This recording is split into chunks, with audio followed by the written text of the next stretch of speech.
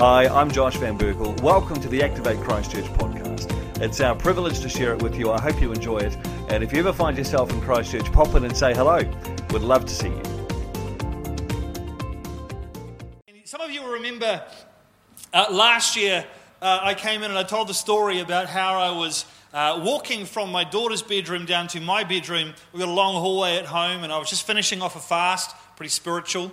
Actually, I was about to break my fast early because I was so hungry.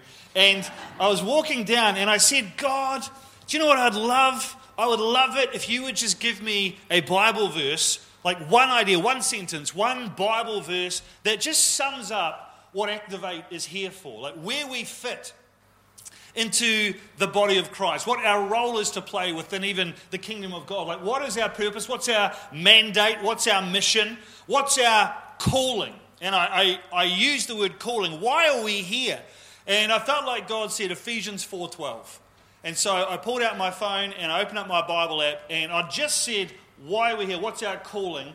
And Ephesians 4:12, it's up on the wall, but I'll put it on the screen as well. If you can just click on the slideshow for me, T-Board, that'd be great. Because Ephesians 4:12 says, their calling is to nurture and prepare all the holy believers to do their own works of ministry. And as they do this, they will enlarge and build up the body of Christ. And I felt like God said, this is what I want you guys to focus on. It is to equip the believers to do their own works of ministry. Before I started pastoring here, I knew I was going to pastor. I hadn't yet taken over. And I was walking down the road outside my house. And I can tell you exactly which letterbox I was standing in front of. And there's not a lot of them out in my neck of the woods. You've got to walk a long way to get to a letterbox. But I was standing outside a particular letterbox and God said to me, hey Josh, just so you know, when you take over Activate, it is not your job to build the church. He said, that's my job. Hands off. Don't get involved in my stuff. Jesus said to Peter, on this rock, I will build my church. Psalm 127 says, unless the Lord builds the house, its labourers labour in vain. God said, it is not your job to build the church. Just butt out. He said, but it is your job to build the people. Right? He said, it is your job to encourage them, to equip them, to train them, to empower them, to champion them, and to release them into their own works of ministry, their own calling, their own mission, why God has created them. He said, that's your job. Your job is to disciple people. And as we moved through 2020, I became more and more convinced that this verse on the wall is not just a verse for last year that we peel off and then put something else on. This is actually our verse, church. This is the season that we are in now. As long as I am here, this is what we're doing. We are creating disciples. And this is not radical stuff. This is not a new instruction. In fact, it is literally the last thing that Jesus said to his disciples before he was taken up to heaven. He turns to them and he says, hey, all authority on heaven and earth has been given to me. Therefore go and make disciples of all nations. The way you disciple a nation is you just disciple so many people within that nation that eventually that's yours. I mean, you guys understand, a nation is not alive. You can't say, I feel called to disciple Chad. Chad's not a person, it's a country. Although I did know a guy called Chad once, sidebar. The way you disciple a nation is you just disciple people. And eventually the weight of discipleship tips that nation over into a discipled nation. We are called to disciple people. That is why we are here. I looked up disciple on Wikipedia. And you can't read that, I know, it's tiny, but I'm going to put it up on a bigger screen. But I wanted to prove to you that this is literally what it says. It says, in Christianity, disciple primarily refers to a dedicated follower of Jesus. Skip a sentence, it says, a disciple in the ancient biblical world actively imitated both the life and teaching of the master. It was a deliberate apprenticeship which made the fully formed disciple a living copy of the master. In biblical terms, when Jesus talks about making disciples of people and building disciples, this is what he means. A disciple of Jesus is someone who actively imitates both the life and teaching of Jesus until they literally become a living copy of Jesus Christ. That's what we're aiming for here. What do you think 100 living copies of Jesus Christ could do to this country? What did one Jesus Christ do? Turn the entire world upside down in 3.5 years. What if we were actually churning out living copies of Jesus Christ? What if Alea was a living copy of Jesus Christ? What if Abel were a living copy of Jesus Christ? What if a living copy of Jesus Christ walked into your workplace, walked into your school, walked into the supermarket? Is there anything that we couldn't do if we had living copies of Jesus Christ walking around the place? What would that do to our country? What would it do to our culture? You know, we are called to make disciples of Jesus Christ. And I think that over the years, and I won't labour this point too much, but I wonder if over the years, if the church in the Western world has got a little bit sidetracked by other things. I think that we spend far too much time and energy and focus trying to convince non-Christians to come in here, when what we should be doing is trying to convince Christians to go out there.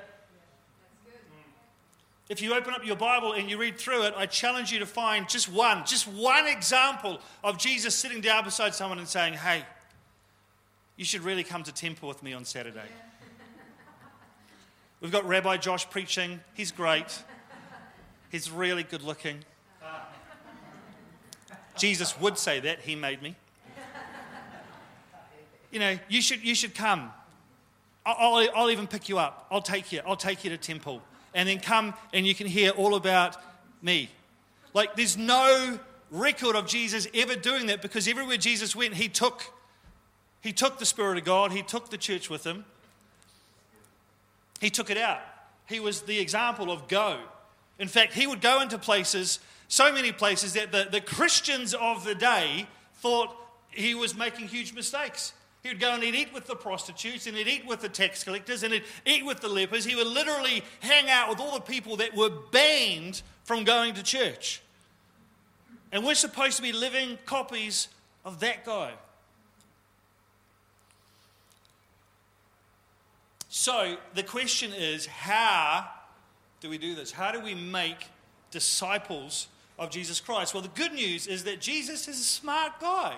And so he gives us the instructions in the same passage. He says, you go and you make disciples of all nations. And then there's two things that you have to do. This is how you make a disciple. Number one, you baptize them in the name of the Father and of the Son and of the Holy Spirit. You baptize them. We're going to do that in 2 or 3 Sundays' time. And the second thing you do is you teach them to obey everything that Jesus has commanded us. So you baptize and you teach them to obey. How do you measure whether someone is growing in their relationship with God? How do you measure spiritual maturity? I'll tell you how you don't measure it. It's not based on how long you've been a Christian. I know a lot of Christians that I think have moved further away from God than they were when they started. How many people know Christians? You're like, I liked you better when you weren't a Christian. Yeah. Right?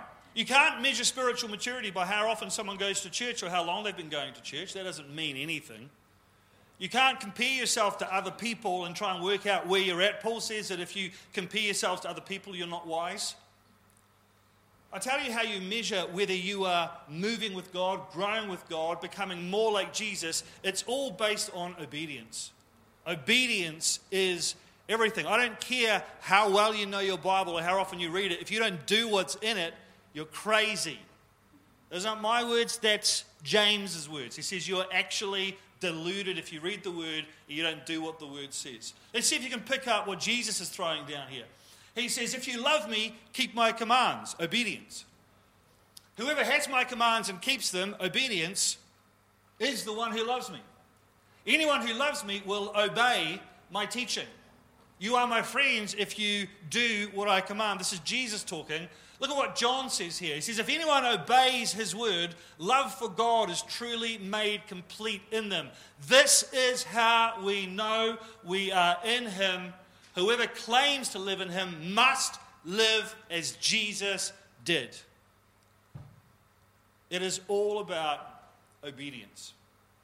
And so I want you to just hold two ideas up as we move into what I believe God has told us to do for a church, or as a church this year. The first thing I want you to hold up is that discipleship is why we are here. Like we have a generation of Christians that are too scared to tell their friends about Jesus. We have a generation of Christians that would never dream of praying for someone. We have a generation of Christians who think that the high watermark expression of their faith is to invite someone to a Sunday morning experience. And a lot of the blame lays at the feet of the church leaders, because that's what we tell everyone to do every Sunday. Invite your friends, invite your friends, invite your friends. Get as many non-Christians from out there in here as you can. And what we should be saying is, get out, get out, get out. Go and do what Jesus has called only you to do. I was speaking with a pastor up in the North Island, and this is anecdotal. This is just a story, but it happened, it's true. And he was talking about how he had a young guy in his church that had grown up in the church, grown up through Sunday school, grown up through youth group, grown up through young adults ministry. He's now in his mid-20s, he's working on a building site. And he comes to his pastor, and he says, "Hey, Pastor Ross, there's a guy on my building site, and I need you to come and talk to him about God, because I think he is open to Christianity, he's open to Jesus. You need to come talk to him." And the pastor, to his credit, said, "No. You are on the job site, you're friends with the guy, you're in relationship with him, you talk to him about Jesus." And this young guy who spent his entire childhood, teen years, young adult years in church said, "I don't feel comfortable doing that. I'll stuff it up. I don't have the, if you would just come and do it, you'll do a much better job than I would." Now, I think everybody here recognizes there is something wrong with that picture. But what we do is we just say, "Okay, just invite him to church, and then I'll do it." So discipleship is what we are going after here in this place. That doesn't mean that you don't want you to invite your friends to church. That's awesome. Like, do it. But let's not make inviting people to church like that's it. That's what we do. We invite people to church, and then Josh will preach, or whoever's preaching. Someone will do an altar call. That's great. Someone will do ministry. It's your job. I don't know your friends. We've got people here that live in Harewood, people that live in Hallsville, people that live in Waimari Beach, people that live in Opawa, people that live in Rangiora, people that live in Rolleston. That's where you are. Those are your communities. You guys are doing well. Hold discipleship in one hand, and then on the other hand, I want you to hold obedience. This is how we measure where we're going. Now I want to unpack for you what God said to me for 2021. Are you ready for it? Everyone shake it off, you're doing well. You look a little bit like stunned mullets. You're like, whoa, where has this come from? All right, Bluprint 2021. So, I was standing over here, right in front of that pillar, late October, early November. One of the ways that I've got lots of different ways that I confirm whether what God has said to me is actually God. But one of the ways that is always a bit of a tick for me is I vividly recall where I was physically, geographically, when the conversation happened. And so I was right over there in front of that pillar, and God gave me a Bible verse. He didn't give me the reference. I had to Google the reference to work out what it was. And I didn't get the whole Bible verse right. I got the gist of it. But God gave me this Bible verse. And the Bible verse was 2 Chronicles chapter 7, verse 14. He says, "If my people who are called by my name will humble themselves and pray and seek my face and turn from their wicked ways, I will hear from heaven and I will forgive their sins and will heal their land." And I was like, man, that's a pretty full-on verse. And so I'm talking with God about it. And over the next 4 to 6 weeks or so, I just had a lot of conversations with God about this Bible verse. He would just keep bringing it back into my mind, pop it into my spirit while I was driving. And he started to unpack for me what this Bible verse was saying. He said, "Josh, do you notice there are 4 things that I require from my people? The first is I need them to humble themselves. The second is I need them to pray. The third thing is I need them to seek my face. And the fourth thing is I need them to turn from their wicked ways." He said, let's have a conversation about these 4 things. Remember, we're holding discipleship and we're holding obedience.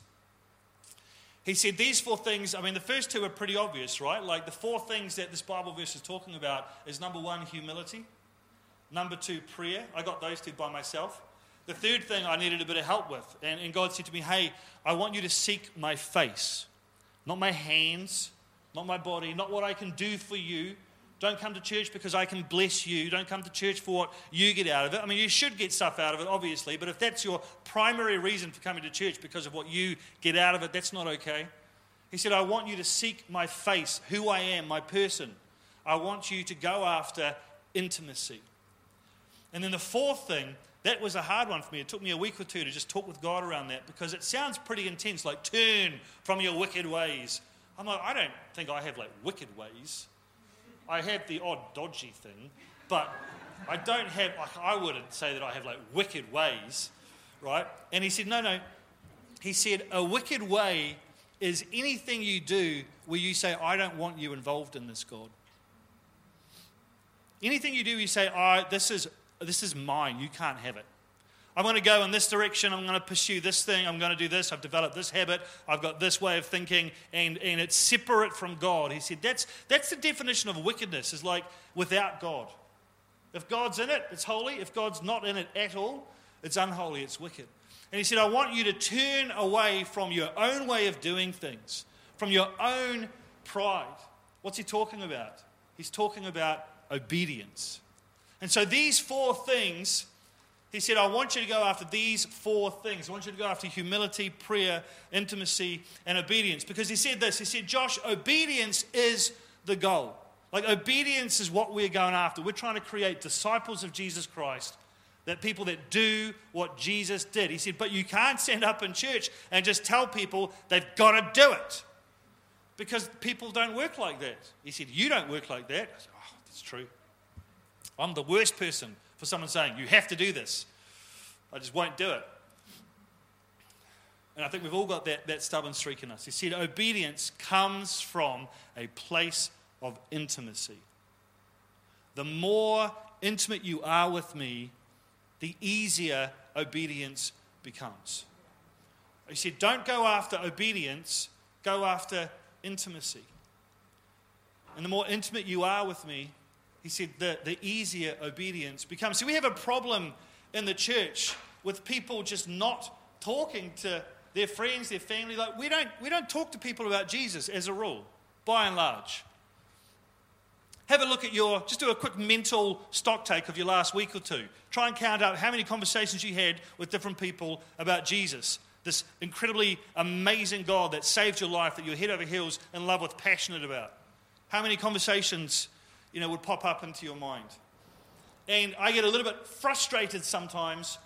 I hear people talking about, and I've been to different classes around different programs and steps and, systems to evangelize and, draw the three circles and you'll hear God's here in this. And, have you ever told a lie? Yes. Well, then what does it make you? A liar? Where do liars go? All this kind of stuff. And I'm like, no, people, we are hardwired to talk about what we are excited about. I had a pastor say to me once, Josh, how do I communicate? How do I get my church excited about talking about Jesus? And I said, don't even worry about getting your church talking about Jesus. Just get them excited about Jesus. And the talking about it will take care of itself. Because we all love to talk about what we're excited about. You don't win lotto and then get ushered into a room and given a 15-minute presentation on how to tell your friends you've won lotto. It comes natural, right? A couple of weeks ago, maybe a month ago, I went out for lunch with Andre, the pastor at Cornerstone, and we just met in Northwood, because it was like the halfway point between our two houses, and there's a restaurant in Northwood called Sticks and Stone, and we sat down to eat, and the waitress came over, and I said, what's good here? And she said, my favourite is the chicken burger. And I said, well, I don't normally have chicken burgers, because if you're going to have a burger, be a man, eat meat, right? But I said, you know what? It sounds good, looks good. I'll have the chicken burger. Chicken burger came out. I'm not exaggerating. It changed my life. It's like Jesus, chicken burger, and then, everything else that's happened in my world. Don't tell Liz. And I was eating it, and I was like, this is what heaven is like. This is like the most... And I don't know whether it was because I was just out for lunch with a friend whose company I really enjoy. It was a beautiful sunny day outside. I'd fasted on Monday, so this was my proper meal for like 48 hours. All of the things combined for me to... I'm starting to question now, because it's developed almost like a like a cult status in my mind. It doesn't seem right. I'm like, nothing could have been that good, but it was. And so I went on like 3 more lunch dates over the next 2 weeks, and I was just like, let's just meet at Sticks and Stone, and we'll just, right? And I went with the intention of trying other things on the menu, but every time I got there, I was like, well, I can't not have it. So I had it like 4 times, and then I took Liz there, and I made her get it, and I started talking with Jared about it, and I was like, dude, I had the best burger of my life ever. You've got to have it. And he's like, yeah, got to have it. Last night, we're in Rangiora, it's tea time, and we're going to get something to eat. And I was like, dude, now's the time. Let's go. He's like, dude, it's like a 20-minute drive. Well, it doesn't matter. This is worth it. Okay, so we hop in the car, and there's like so many restaurants within 2 minutes drive of where we were. We drive 20 minutes into town. We get to the restaurant. They give us the menu. I'm like, don't give me the menu. I already know what I'm getting. Right? And Jared's being a pain in the neck, and he's like, I think I kind of feel like a salad. I'm like, no, you are getting the burger. I don't care. And we're with my brother-in-law as well. And I said, if you don't order the burger, you are not my brother-in-law anymore. Right? Like, we are all getting the burger. 3 of us, 3 burgers. I don't want to hear anything about it. The waitress comes over. She says, do you know what? I said, yep, we're all getting the chicken burger. And they say, I'm so sorry, we're out of chicken tonight. There's none left. A part of my soul died. I was like, I almost cried. Like, Jared's like, are you all right? I'm like, I just. He said, you made us drive 20 minutes for this? My point is, I dragged 2 grown men across town for a chicken burger. And I'm ashamed to say I didn't drag anyone anywhere for Jesus. We talk about what we're excited about. You know? Don't focus on the output, focus on the input. The output will take care of itself if you're getting the input right. Right? Don't focus on losing weight, focus on eating healthy and watch what happens. Don't focus on, I've got to do all the stuff that Jesus did. Focus on relationship with Him, get close to Him, get intimate with Him, fall in love with Him, and then watch what happens. Because you are hardwired to talk about what you're passionate about. If you're not talking about Jesus, maybe you're not as passionate about Him as you think you are. He said, but before you can build intimacy, he said that requires something too. I said, well, how do I build intimacy? He said, you build intimacy through consistent conversation. Prayer. You know, prayer is not just get down on your knees, put your hands together and give God a shopping list of all the stuff that you need. Prayer is just talking with God, and it's hearing God talk to you back. It's a 2-way conversation. I have a fairly active prayer life in that I'm talking with God all the time about everything all the time. The other day I had an argument with my wife. It was semi my fault. We went to a wedding on Friday, and it was the first wedding that I'd done. I was doing the wedding for a couple here in church. It was Ben and Courtney's wedding, and I was quite nervous about it. And then I had another wedding on the Saturday, and then I had church on Sunday. And so in my mind, I'd just gone, do the wedding on Friday, do the wedding on Saturday, do church on Sunday, then I can clock off and kind of relax. So I went to the wedding with a bit of a work mindset, and we had the dinner and stuff afterwards. Liz went with I'm going to go to this wedding with my husband. It's going to be super romantic. We're going to dress up. He'll finally wear a shirt, and we'll get some photos taken, and then we'll kiss as the sun's setting, and like all this. You know, she watches far too many rom-coms. And so we did the wedding, and we came home, and she was like on a downer. And I'm like, what's wrong? She's like, I dressed up and I looked at him. He didn't say anything nice to me about how I looked, and boo, and I just wanted like a moment. I was really looking forward to it, and so I did a really mature thing, and I was like, and I was like, look, the end result was, I was like, look, you know that I'm bad at this. Like, I'm bad. This is like a consistent thing in our marriage. Josh, you're not very verbally affirming. It happens sometimes. It's stupid. And I was like, well, we've argued about this a lot. Like, that I'm not good at this. And I'd read something during the week with this Christian couple that were giving advice on marriage. And basically he'd said to his wife, look, I'm not good at this. You're going to have to just deal with it. And so I was like, I'm inspired by that. And so I said, look, I'm not good at it. Like, why can't you just see all the other areas that I love you in and just be okay with the fact that I'm not good at this? And I thought that was a pretty powerful statement. And so, we kind of, went to sleep and kind of were not talking to each other. And then I got up and I came into church on a Saturday and I was praying and stuff. And God's really annoying. He always asks me questions that I know he knows the answer to. He's like, so, how are you and Liz going? I'm like, oh, God, you know how we're going. It's like, we had an argument. And he goes, yeah, what was that about? I was like, you know what it was about, God. It was about, Liz wasn't happy or something about me not saying nice things about her. And he said, yeah. He said, what did you say to that? I said, well, I said that she should just be okay with me not being good in that area and just be okay with it. And he went, oh. And I said, what? And he said, so your wife came to you and said, hey, I need you to do better here. And your response was, just lower your expectations.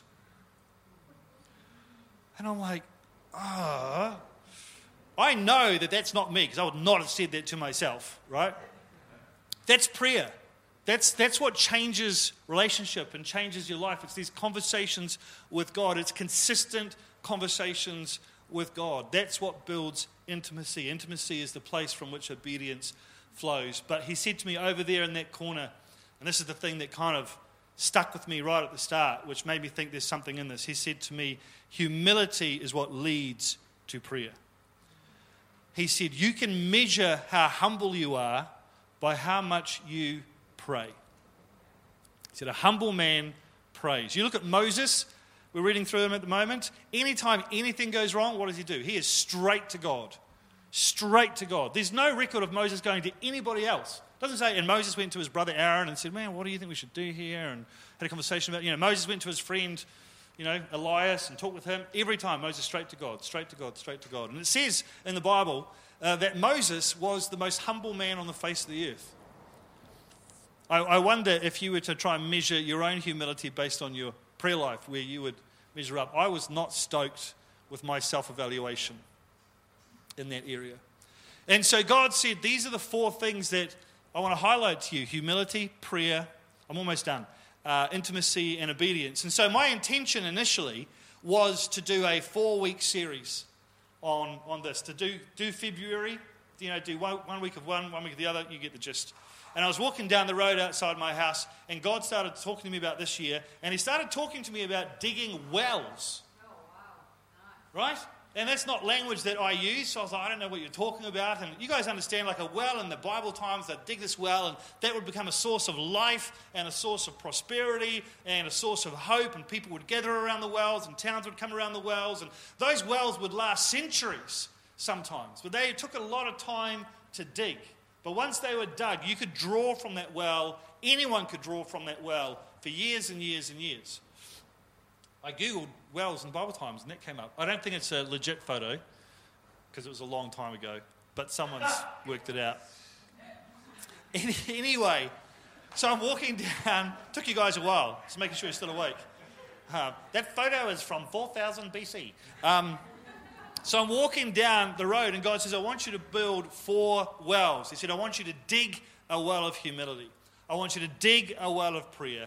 I want you to dig a well of intimacy, and then I want you to dig a well of obedience, and I want you to do 1 a term for 2021. That's what I believe he said. So we're going to start with a well of humility. We're going to go through that. We get a month off humility. We must be a little bit more humble than you guys must be better than me. So we're going to go through that to the end of March. And then the second term, we're going to go prayer. And in prayer, we're going to look at how to hear the voice of God, how to recognize the voice of God, how to have conversations with God. We'll do some training and all that kind of stuff. When we move on to intimacy, that's we're going to do our church fast in that term. We're going to push into God, and we'll look at different things around, consumer mindset and putting God first and all that kind of stuff. And then obedience, well, that could be fun. Not quite sure what that's going to look like, but it'll look like something, that's for sure. And so as I was walking back to my house, I'm going, okay, God, we're going to dig 4 wells. We're going to go after humility, prayer, intimacy, and obedience. This thought pops into my head. How long does it take to dig a well in Bible times? Like, how long would it take them to dig a well? And I thought, well, that's a stupid question because it would entirely depend how many people you had digging. Right, Gene? what the tools were that they were using, how deep they had to go for the water, what the ground was like, whether it was right. You can't answer that question. It's a stupid question. But I thought, well, I'm going to Google it anyway. So I Googled, how long did it take to dig a well in Bible times? Literally what I Googled. And the first thing that comes up, 90 days. This is God being funny, because if you click on it, it's an article about how long it took 15 guys to dig a well in the Wild West beside a railway track.